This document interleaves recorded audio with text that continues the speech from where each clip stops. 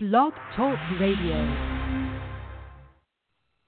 Well, good evening to the people of God. Welcome again to the Word on Wednesday. I am Pastor Winfred Burns, and we have been having a time in the Word. We bless you tonight, all of you who are joining us, and we want to make this just a wonderful, wonderful time of fellowship and study. Tonight, we will continue our journey through 2 Samuel. Tonight, as a matter of fact, we're on chapter 12. We started this journey about a year ago, as a matter of fact, in 1 Samuel, and we have journeyed through. We've taken a few breaks here and there, but we have been diligent in our study of God's Word, because God has something to say to us. God wants to show us some things. I asked tonight that, and I'm going to make a real strong plea. Hey, Ivory, how you doing, man? I'm making a real strong plea that you get your Bibles, Now, every week I read from the Word of God, and I read it, the passage that we're studying.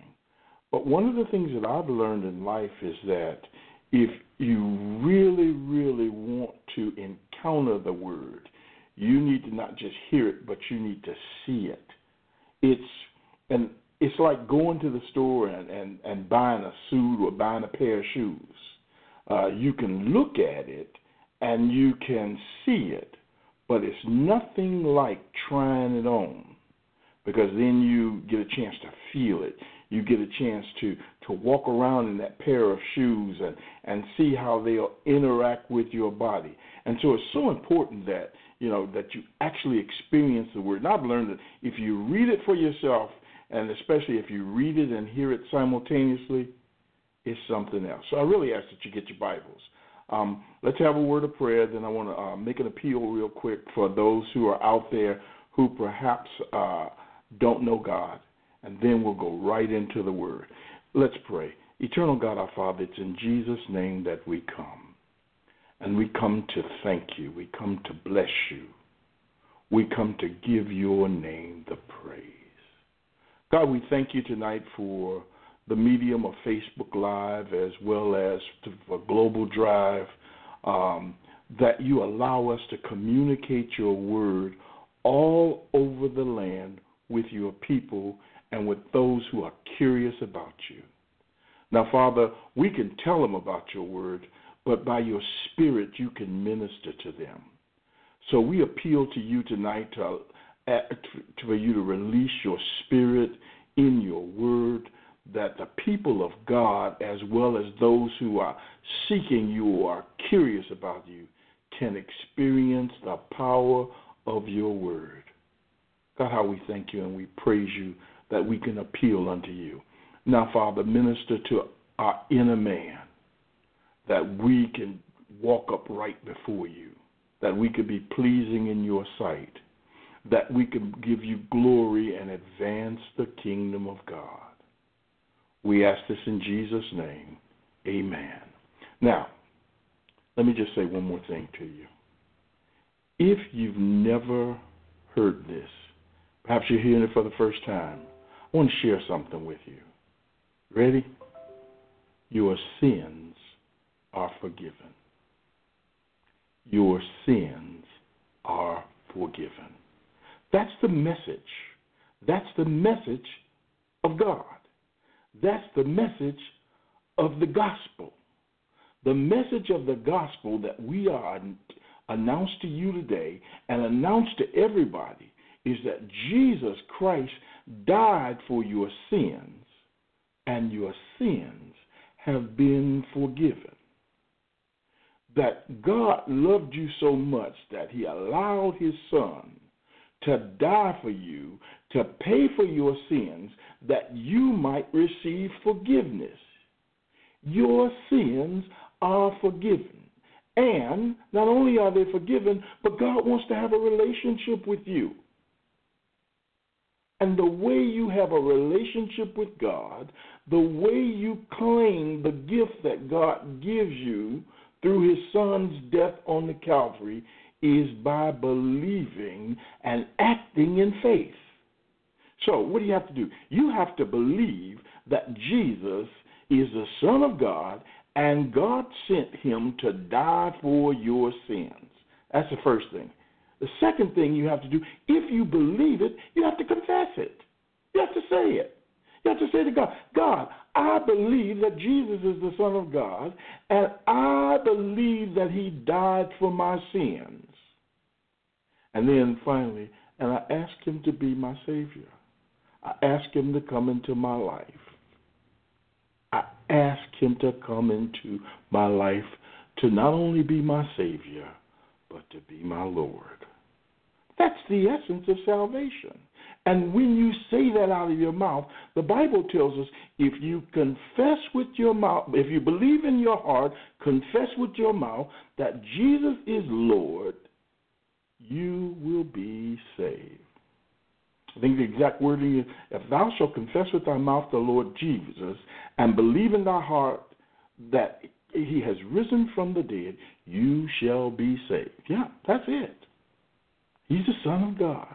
And if you pray that prayer tonight, if you just pray, God, I believe that Jesus is the Son of God and ask him to be my Savior,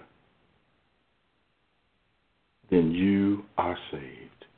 You're a member of the family of God. Now, if you pray that prayer, here's what I want you to do. I want you to find another Christian, a church, a pastor, and you go up to him and you say, look, I believe that Jesus is the Son of God and I've asked him to be my Savior. Now, what do I do? And that Christian or that church will embrace you, and they will then teach you more perfectly the way of salvation. They'll spend some time with you in the Word of God, in the Bible, showing you the scriptures that support what you've done, and then talking to you about the next steps in your new life in Christ. Will you do that? Will you share that with somebody? Will you go do that now that you have confessed Jesus as Lord and Savior? And then, oh, by the way, I need to say to you, welcome. You got a new brother. I've got a new brother. I've got a new sister, and I'm happy about it. Amen. And thank you for joining the family of God. Get ready for a great, great adventure in God as you walk with him. Okay, so let's get back. My ear all of a sudden started itching. I don't know what that's all about. I know they say when your nose itch or sweat, you're supposed to be mean or something like that, but ear itching, I don't know what that is. Maybe it just means I need to wash my ears better or something. Who knows? Anyway, let's get into the Word of God. And what I want to do tonight is I want to, first of all, just go back just a little bit to catch, so you can catch on real good as to what we're talking about, and then we'll start moving forward. Last week we talked about David and Bathsheba. We went through chapter 11, and we saw all that David did. And what we did was we showed the internal conflict that was happening within David, that David had submitted himself to sin.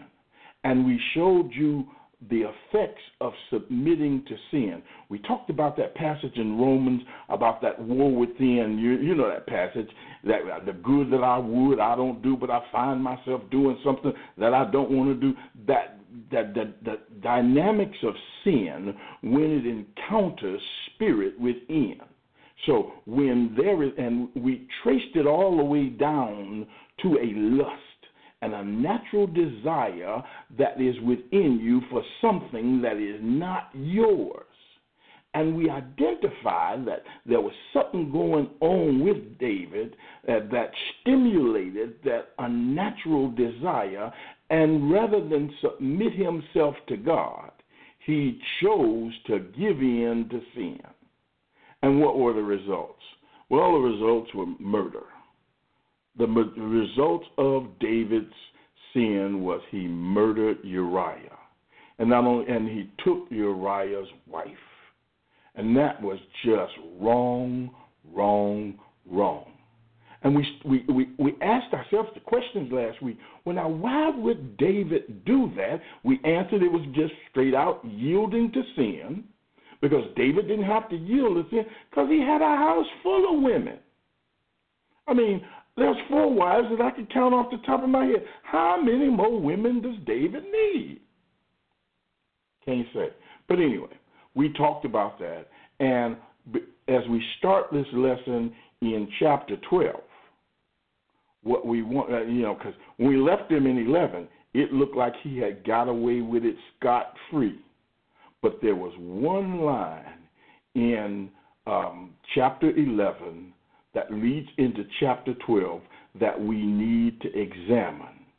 That one line bridges the chapters together. Because remember, when we look at Scripture, we look at it in context. And when we look at the story, this particular part of the narrative, we look at it in its entirety. So all the pieces fit together.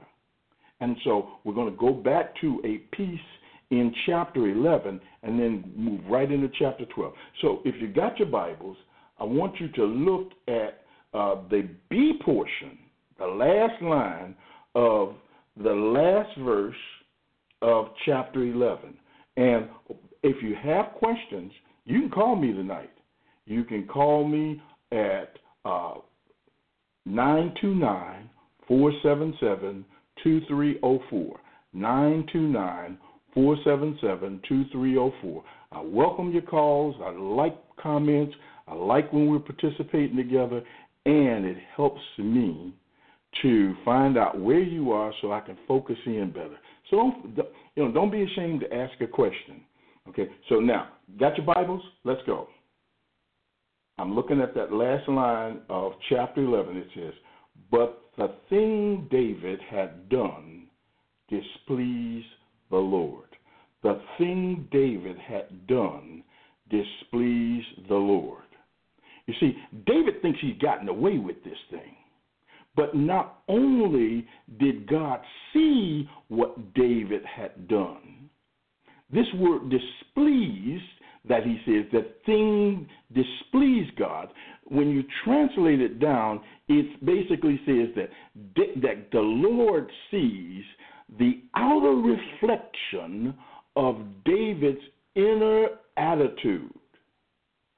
God saw the outer reflection of David's inner attitude, and he is displeased because what's inside of David, what's really inside of David, a portion of him, is coming out. You see, remember when David is first anointed king, that Samuel goes to David's father, and they start marching all of his brothers in front of him, and the first brother that came along, he looked at that brother, and he said, "That's got to be the one." And God speaks to Samuel and said, "No." He said, "Man looks at the outside, but God looks at the heart." And what this line tells us is that God had looked at the inner man. God saw what was in David's heart, and it didn't please him at all, because David has been described prior to this as a man after God's own heart. And now God says, look at what's developed in my man. Look at what's developed in the king. Sometimes when you're as successful as David was, sometimes when you are achieving power and you get power, power will go to your head and you will step outside the boundaries of God like David did. And David, because he had the power to do it, decided that he was going to do it. And what makes it even worse is this, that David is not only a man after God's own heart, but David is a man of the word. Remember, we discussed that the ideal king, the king that God chose, was a king who had steeped himself in the Word. According to the Word, what the king was obligated to do if he was going to lead God's people is he had to go and he had to write out the Torah on a scroll himself and keep it with him at all times, because the Torah, the law, led him to lead justly. If he wanted to make a decision, all he had to do is do the same thing we do, and that's open up the Bible and find out what God wants us to do. And heretofore, David had been doing that. But that power, that sin, that lust that was within him took an occasion, and it overwhelmed him, and it led him to this place. So tonight we answer this question: what does God do when we mess up? That's the theme of the Bible study tonight. What does God do when we mess up? Well, let's find out. Chapter 12, verse 1. The Lord sent Nathan to David. When he came to him, he said, there were two men in a certain town, one rich and the other poor. The rich man had a very large number of sheep and cattle, but the poor man had nothing except one little ewe lamb that he had bought. He raised it, and it grew up with him and his children. It shared his food, drank from his cup, and even slept in his arms. It was like a daughter to him. Now a traveler came to the rich man, but the rich man refrained from taking one of his own sheep or cattle to prepare a meal for the traveler who had come to him. Instead, he took the ewe lamb that belonged to the poor man and prepared it for the one who had come to him. David burned with anger against the man and said to Nathan, as surely as the Lord lives, the man who did this deserves to die. He must pay for that lamb 4 times over, because he did such a thing and had no pity. Then Nathan said to David, you are the man. You are the man. Now, what just happened here?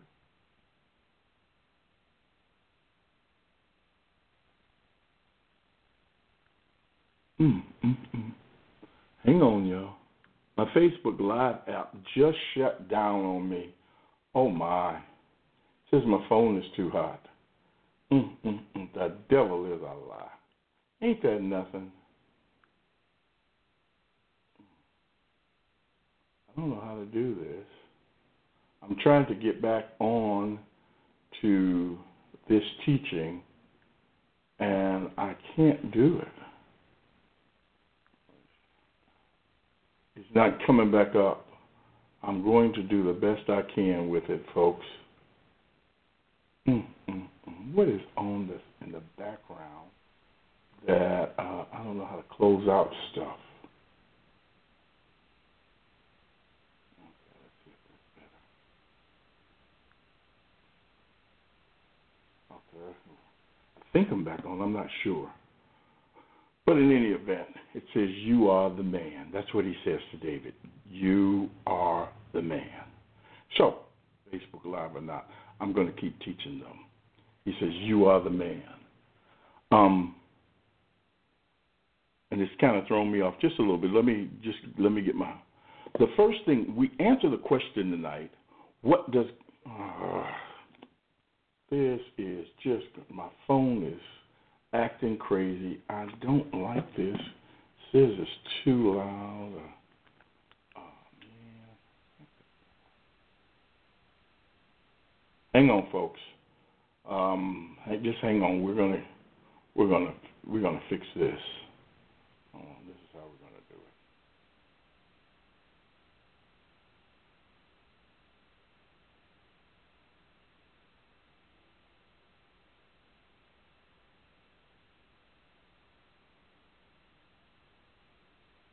What we're going to do real quickly is we're going to go in here and we're going to shut down everything that I don't think we need.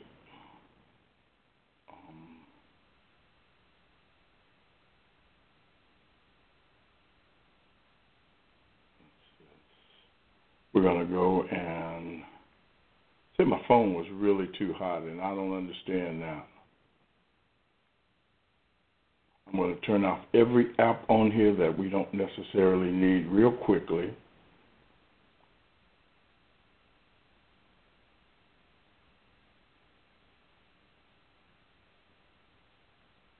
And because it's so important that we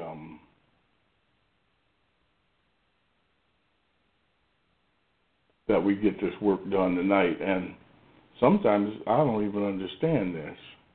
I really don't understand how this thing works, to be honest with you. But we're going to. There's something on here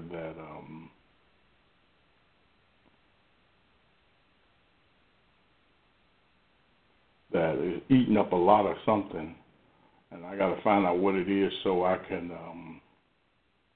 turn all of this junk off. How's that? There's one right there. I'm gonna do that one. Okay. Maybe that'll help us out. Let's see if we can do that now and get back to where we need to be. Sometimes we just got to go and we got to figure some things out, and unfortunately, they didn't give me any technical help, and it's not allowing me to get back on. It's not allowing me to get back on Facebook Live, folks. So, with that said, this is just a pain. How come this kind of stuff works? I'm going to uninstall this Messenger. That's what I'm going to do. I'll get this lesson taught one way or the other. I'll get it taught one way or the other. I'm so sorry. I am so sorry.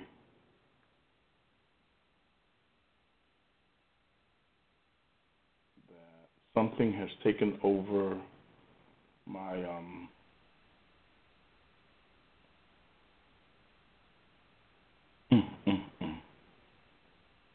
Tell you what we're going to do. We're going to shut this phone down, and we'll go right back up with it. How's that?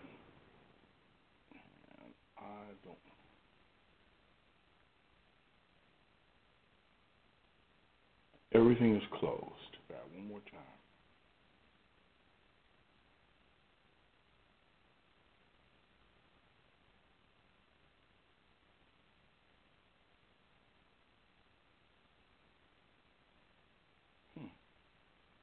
You do it. Unbelievable. Well, I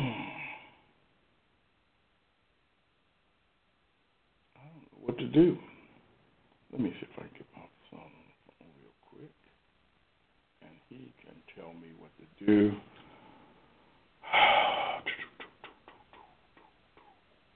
Everything is going so well, and then all of a sudden, well, you guys won't call me, so I'm going to start calling y'all. How's that?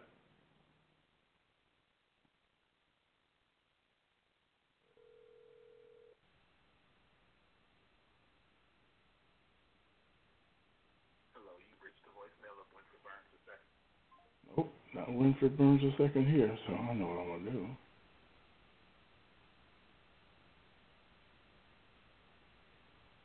Okay, here's what we're going to do. We're going to power down, then we'll power back up, and we'll see if, in fact, this phone will reset itself, and then I can get back on Facebook Live. I still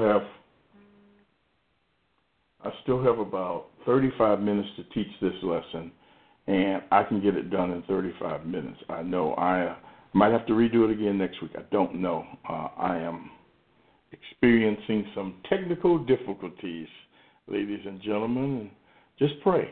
Just pray. I'll get it back. I know I will. So this stuff is kind of technical. And when you get technical things and give it to an untechnical person, and there's somebody that, I'm so sorry I can't get this thing right. I'm so sorry I can't get this right. Anyway, I'm going to hang with me just for a few more minutes, and then I'm resetting the phone as we speak, and I am trying to see if this will do it for me. And if it does it, then if not, I'll just have to continue on Global Drive. I'm trying not to lose either audience, but It looks like we got a little problem here. So let's just see what happens.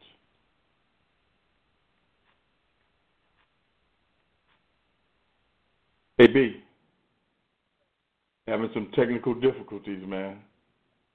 What's it doing? Facebook Live is giving me the blues. My phone is, I was on for a while, and I was right in the middle of teaching a lesson, and the next thing you know, my phone shut down.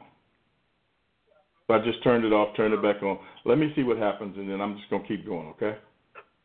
You just going what? I'm going to keep going. That's fine. Okay, bye-bye.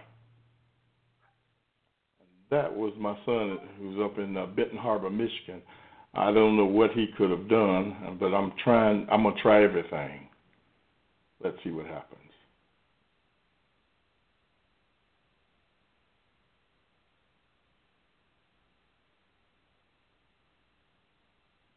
Oh. My live function is not working. So, tell you what we do. You're on Global Drive. We will just continue with you, and we'll figure this phone out later because something happened with my Facebook. I don't know. Let's see. Yeah, let's try that. Okay, I'm back. Let's see if this will work.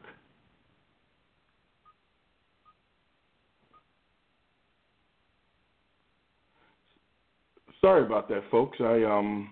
Something happened with the Go Live app. The phone said it was overheating, and so it took me out. But I didn't go any further than we already were. So we were getting ready to answer the question, what does God do when we mess up? And the first thing that he does is the Lord confronts sin. That's the first thing we want to know. When we mess up, the Lord confronts our sin. Now, here you see Nathan confronting David about what he's done. The A portion of the 7th verse says, what does it say? It says, you are the man.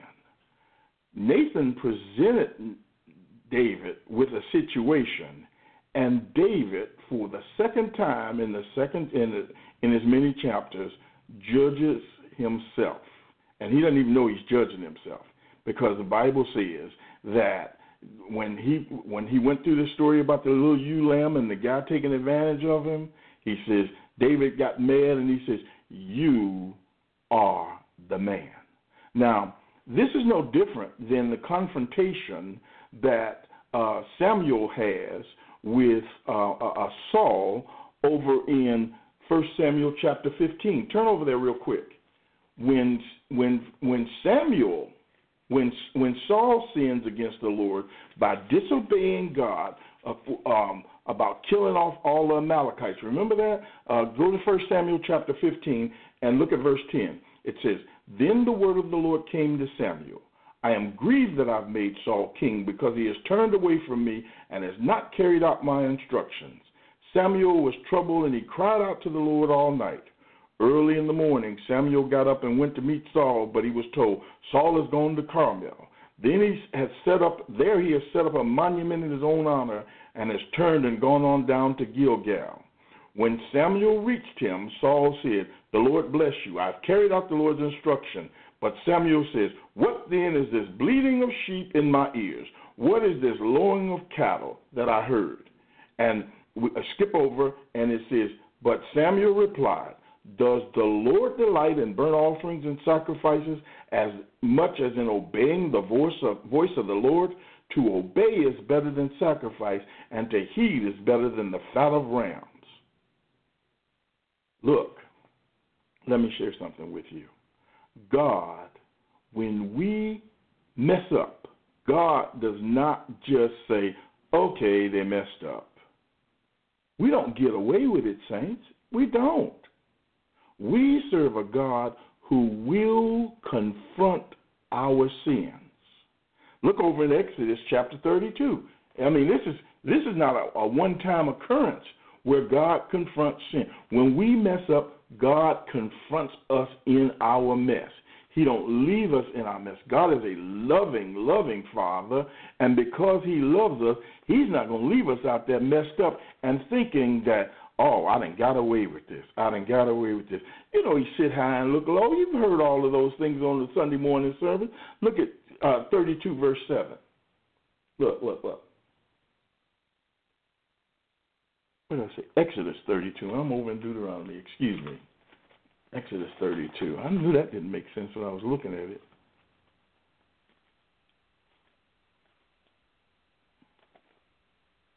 Exodus chapter 32. I'm calling the passage of Scripture out and then turning to something else. Either my glasses on crooked or I'm crazy. Take your pick. I have fun. 32:7. Here it is. Then the Lord says to Moses. Now, Moses is up on the mountain receiving the 10 Commandments at this time. And he's talking with God. Look at what he said. Then the Lord said to Moses, go down, because your people whom you brought up out of Egypt have been corrupt. They have been quick to turn away from what I commanded them and have made themselves an idol cast in the shape of a calf. They have bowed down to it and sacrificed to it and have said, these are your gods, O Israel, who brought us out of Egypt. God is telling Moses, just like he told Samuel, just like he sent Nathan, the sin must be confronted. When we mess up, God will confront our sins. Now, so you're probably saying, so do you mean, Pastor, that when I mess up, that God is going to send a prophet or the preacher is going to confront my sin? God's going to send his word. God sends his spirit to confront your sin. Yes, he does. He sends his word and his spirit to confront your sin. If he has to send a person, he can. He can. God's not into outing people, though. So he speaks to you himself. When we entered into this new covenant relationship with God, he said, I'm going to write their laws on their heart. He puts it in your heart, and he confronts your heart with his word. With his word. And you are well aware of your sin. And you ever did something and you knew it was wrong, and you just felt bad, and you kept saying, ooh, and you tried to forget it, you tried to turn away from it, you know you said the wrong thing to that girl, you know that you didn't treat your wife right, you know that you just was walking around with a stank attitude or put something in your pocket that you didn't have any business, or accepted something or got into something that you know you had no business to do. And do you recall how you felt? That was God in his word, and he'll bring his word right to the top of your head, exactly what it is. That is you being confronted. God is confronting your sin. And why is he confronting your sin? Because he's not going to allow that thing displeases him, and he's going to deal with it. Why is he going to deal with it? Because he loves you, and he knows that you love him. But he also knows, like we discussed last week, that if this thing keeps going on, you're going to die. It's as plain and simple as that. You're going to die. And so even as he confronts the thing that's trying to drag you off to death, that's what sin is trying to do. Sin wants to drag you off and give you over to death. Even as that thing is happening in your life, God's involved. So first of all, he confronts sin. Now, what does he do next? Go back to the 7th verse. I'll start at 7. Then Nathan said to David, you are the man. This is what the Lord, the God of Israel, says. I anointed you king over Israel, and I delivered you from the hand of Saul. I gave your master's house to you, and your master's wives into your arms. I gave you the house of Israel and Judah, and if all this had been too little, I would have given you even more. Why did you despise the word of the Lord by doing what is evil in his eyes? You struck down Uriah the Hittite with the sword and took his wife to be your own. You killed him with the sword of the Ammonites. Now, therefore, the sword will never depart from your house, because you despised me and took the wife of Uriah the Hittite to be your own. He tries you. He tries you. Literally, God drags us into the court, and he presents his case. In other words, he convinces you, and then he allows your sin to convict you. When we sin, we get tried plain and simple. God says, look, here's my case against you. Now, in other settings, what this is called is called a rib. It's called, in Hebrew, it's a rib, and that is to be tried. You're called into a court of law to be tried. And now you have to understand that David is under the law. And the law, he is being tried under the law. Get that good now. He's being tried under the law. And God first says, man, I've been good to you. Boy, I have been good to you. I have given you everything. I have kept my promise. I've entered into covenant relationship with you. I've done everything that I said I would. I have blessed you. And if what I gave you wasn't enough, I would have given you more. Why did you go up against my word? Why did you rebel? That's the question that's being asked. And he says, and now that you've been found guilty, here's what's going to happen. First of all, I need us to go back. Because David prophetically pronounced his own sentence. Look, go back to 11th chapter, verse 25. I called it out last week, and I know y'all said, what is he talking about? I called this out last week, and I showed you that David had spoken better than he knew. David prophesied on himself. Look at what it says. It said, verse 25, David told the messenger, say this to Job, don't let this upset you. The sword devours one as well as another. David speaks prophetically on himself. The sword had devoured Uriah, and now God is going to allow the sword to enter into the house of David. When we get involved in sin, what we do is we open up the door to the devil for him to enter into our house and do what he wants to do. We invite judgment to come upon us. And what David has done is he has opened up the door to his entire family, as you will see, and he lets judgment come upon not just himself, but also future generations. Look, watch this. So the first point that we had was that when we mess up, it's God confronts our sin, and then he puts us on trial, and he convinces and convicts us of our sin. Let's go further. Finally, we got to pay. There is payment to be made for our sin, and we see this here in this chapter. I'll go back to verse, what is that? Looks like 10. Yeah, 10. He says, now therefore, the sword will never depart from your house, because you despised me and took the wife of Uriah the Hittite to be your own. This is what the Lord says. Out of your own household I am going to bring calamity upon you. Before your very eyes I will take your wives and give them to one who is close to you, and he will lie with your wives in broad daylight.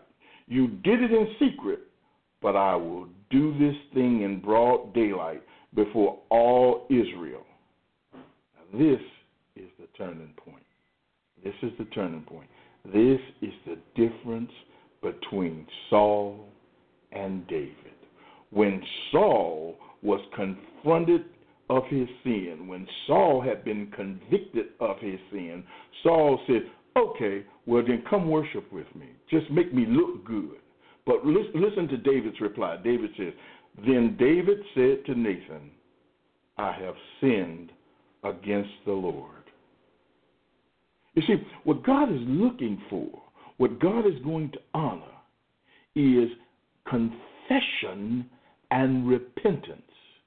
He's going to honor confession and repentance. And to be honest with you, at this point, this is the beginning of relief for David. Because if you look at chapter 11 and then read into chapter 12, a lot of people don't realize that from the time David committed this sin until the time he is confronted with his sin, a full year has passed. A full year passes between the time David sleeps with Uriah's wife Bathsheba, has Uriah killed, and then brings her into his household. Has to be more than a year. Why? Because the baby is here. The baby is now here. And David is now being confronted with his sin. Now, why did you say, well, he got relief? He got relief because he was walking around with when you do something wrong and you know you did it wrong, even though you think you got away with it and nobody else know about it, you know what you did. And when we look at Psalm 51, the aftermath of his sin, when he begins to write, you'll see that David was walking around with that sin hanging over his head and that guilt on his back. And walking around here guilty. Whoa, that ain't good at all. That's not good. When you're guilty about something and you're hiding, it's like you're walking around and something's sticking you all the time. You know it's there, and you're trying to just kind of, okay, if I just turn this way, or if I just sit that way, that thing will stop sticking me. I won't feel so bad about it. But no, you know it's there, and David knows it's there. Now, look at this. But David confesses, and he says, I've sinned. What does confession mean? Confession means to say the same as. To say the same as. And so now, instead of denying his sin, David says the same as God. And when we learn, when God confronts us with our sin, when God convinces and convicts us of our sin, when we learn how to confess our sin, we are on the way to healing. Did that app just cool down on you there? Am I still on Facebook? I'm not on Facebook. Oh, okay. It closes the app on me again. It just closed it again. Something is wrong with this phone. Okay, well, says my phone too hot, and it's been doing this for the last. It did this morning. There's something that's running in the background, and I don't know how to find it. You need to take it back up the road. Yeah, well, I got to finish this lesson anyway. So I know that there are folks out on. I got to keep moving. Okay, so now, verse 13. Then David said to Nathan, I have sinned against the Lord. Nathan replied, the Lord has taken away your sin. You are not going to die. And that's the third thing that God does. God, when you confess, he makes atonement for your sin. God, through Jesus Christ, has paid our sin penalty. Through Jesus Christ, our sin penalty has been paid. God deals with our sin for us because if he didn't deal with it, then we would have to die. David, under the law, according to the law, it is eye for eye. David, under the law, if you murder someone, if you willfully kill someone, David purposed in his heart that Uriah had to die. And Uriah died. Uriah was murdered. And so David should be killed. But God says to David, you're not going to die because I have made atonement for you. I have made atonement for you. I've paid the penalty for your sin. Christians, when we sin, we have an advocate. When we sin, we have a Savior. When we sin, we have Jesus who gave his life, who made atonement once and for all for our sins. When we mess up, we have Jesus himself who steps in and tells the Father, I paid for that. They don't have to suffer death. So there's one thing that we need to take a look at, though. So happens. Do we just walk away? Do we just, because Jesus pays for our sin, is there nothing else after that? Let's take a look. Let's take a look at verse 14. But because by doing this you have made the enemies of the Lord show utter contempt, the son born to you will die. After Nathan had gone home, the Lord struck the child that Uriah's wife had borne to David, and he became ill. David pleaded with God for the child. He fasted and went into his house and spent the nights lying on the ground. The elders of his household stood beside him to get him up from the ground, but he refused, and he would not eat any food with him. On the seventh day, the child died. David's servants were afraid to tell him that the child was dead, for they thought, while the child was living, we spoke to David, but he would not listen to us. How can we tell him the child is dead? He may do something desperate. David noticed that his servants were whispering among themselves, and he realized the child was dead. Is the child dead, he asked. Yes, they replied, he is dead. Then David got up from the ground. After he had washed, put on lotions, and changed his clothes, he went into the house of the Lord and worshipped. Then he went to his own house, and at his request, they served him food, and he ate. Look, there's a principle at work here that sometimes we don't really, that we hear preached often. The principle that we see is found in Galatians 6. Turn over there with me real quick. Galatians chapter 6. Because first of all, we see that God dealt with David's sin by atoning for it. And again, when we talk about atonement, we talk about he covered it with blood. Atonement means to cover, to pay to it, and it was covered with blood, with the blood. That goes into the sacrificial system, and I don't want to get too deep into that, but the sacrificial system was the way to deal with your sin back in the Old Testament times. Go to Galatians chapter 6. See, what happens is this. God will deal with your sin. God will deal with your sin. But you have to deal with the seeds. God will deal with your sin, but you have to deal with the seeds. You see, a lot of times as Christians, we think we got away with something. We know that we can confess our sins, and he's faithful and just to forgive our sins and cleanse us from all unrighteousness. And he does do that.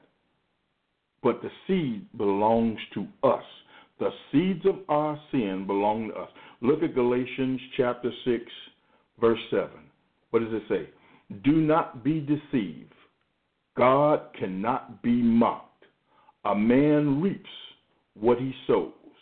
The one who sows to please his sinful nature, from that nature will reap destruction. The one who sows to please the Spirit, from the Spirit will reap eternal life. The King James says it like this.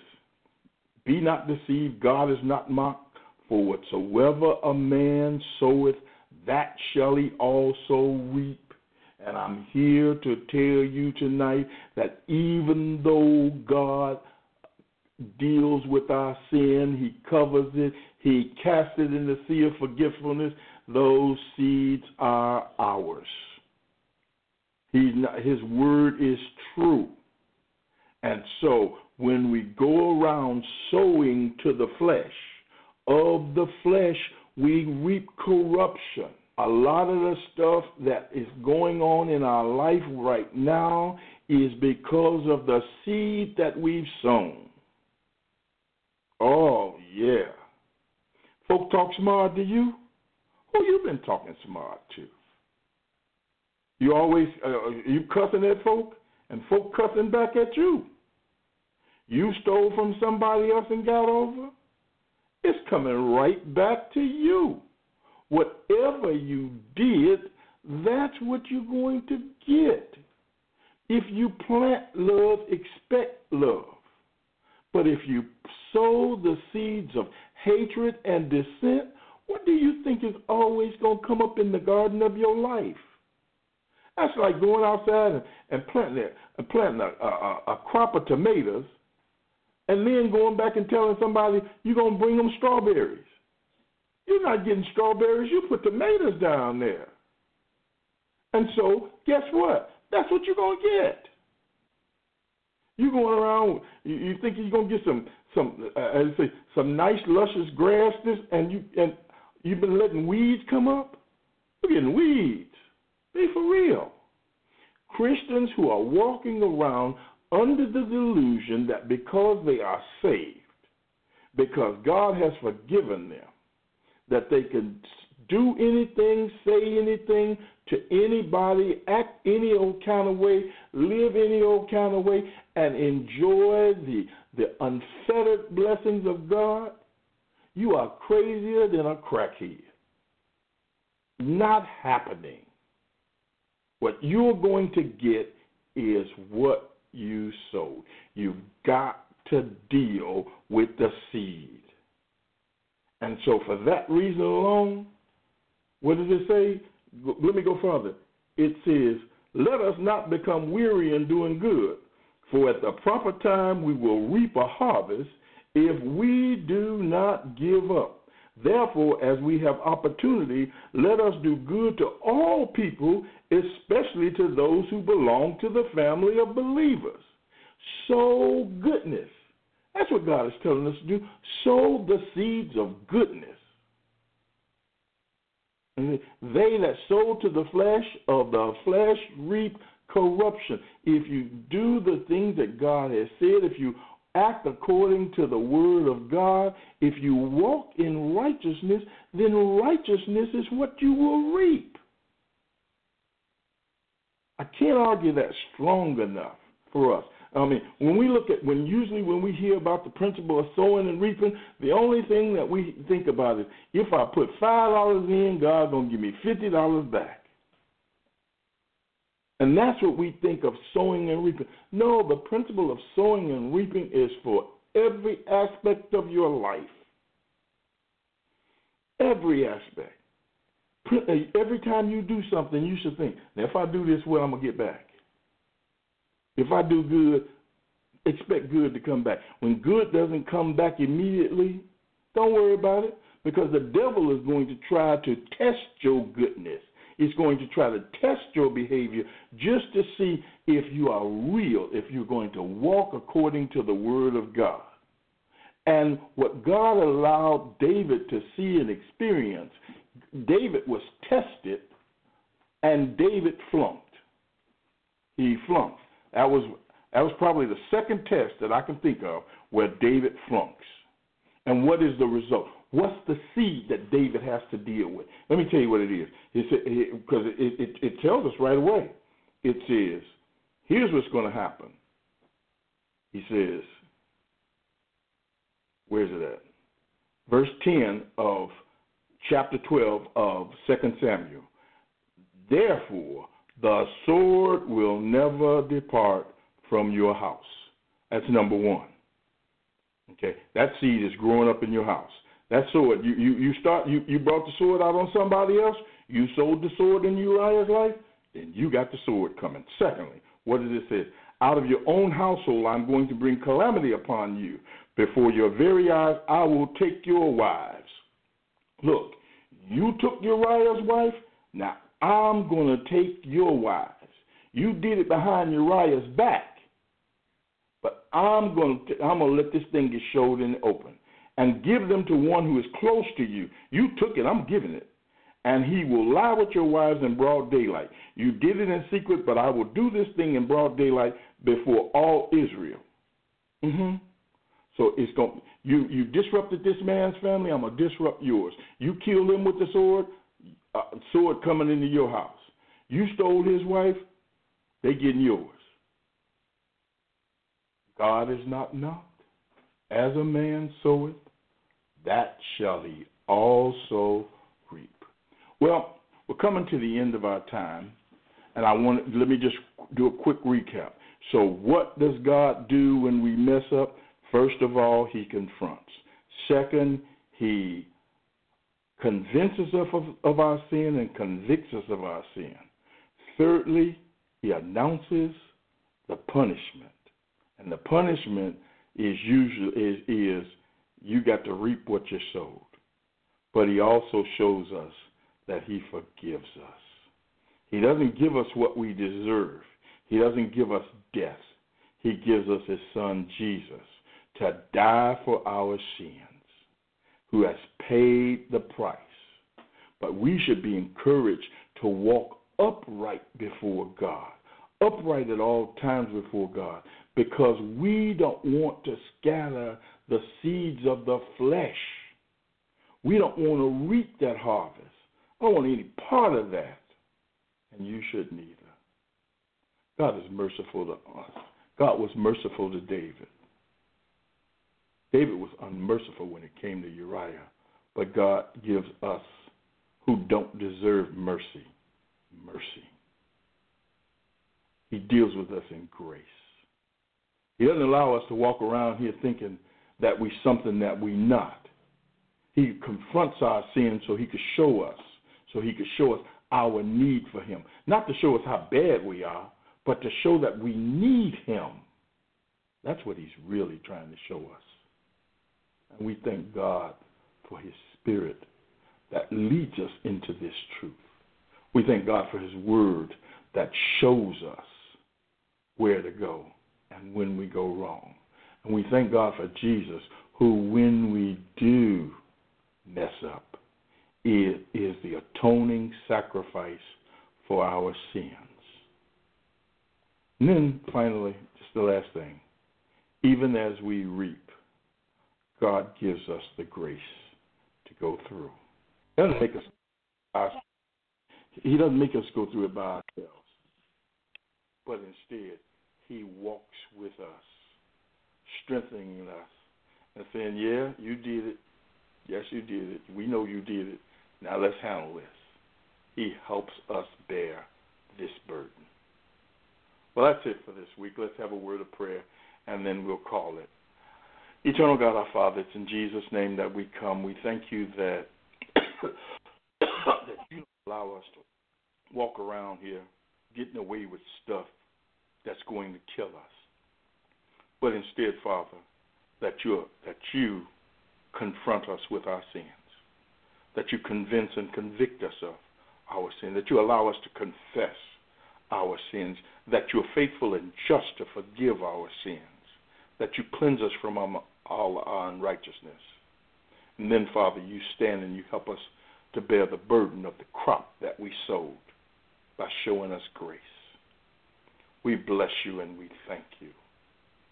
Now, God, help us to do even better by learning your word, by obeying your Spirit, by walking in faith with you in all things. In Jesus' name we pray. Amen. Well, we bless you and we praise you. We'll see you next week for the Word on Wednesday. Be blessed. Have a great day. Bye-bye.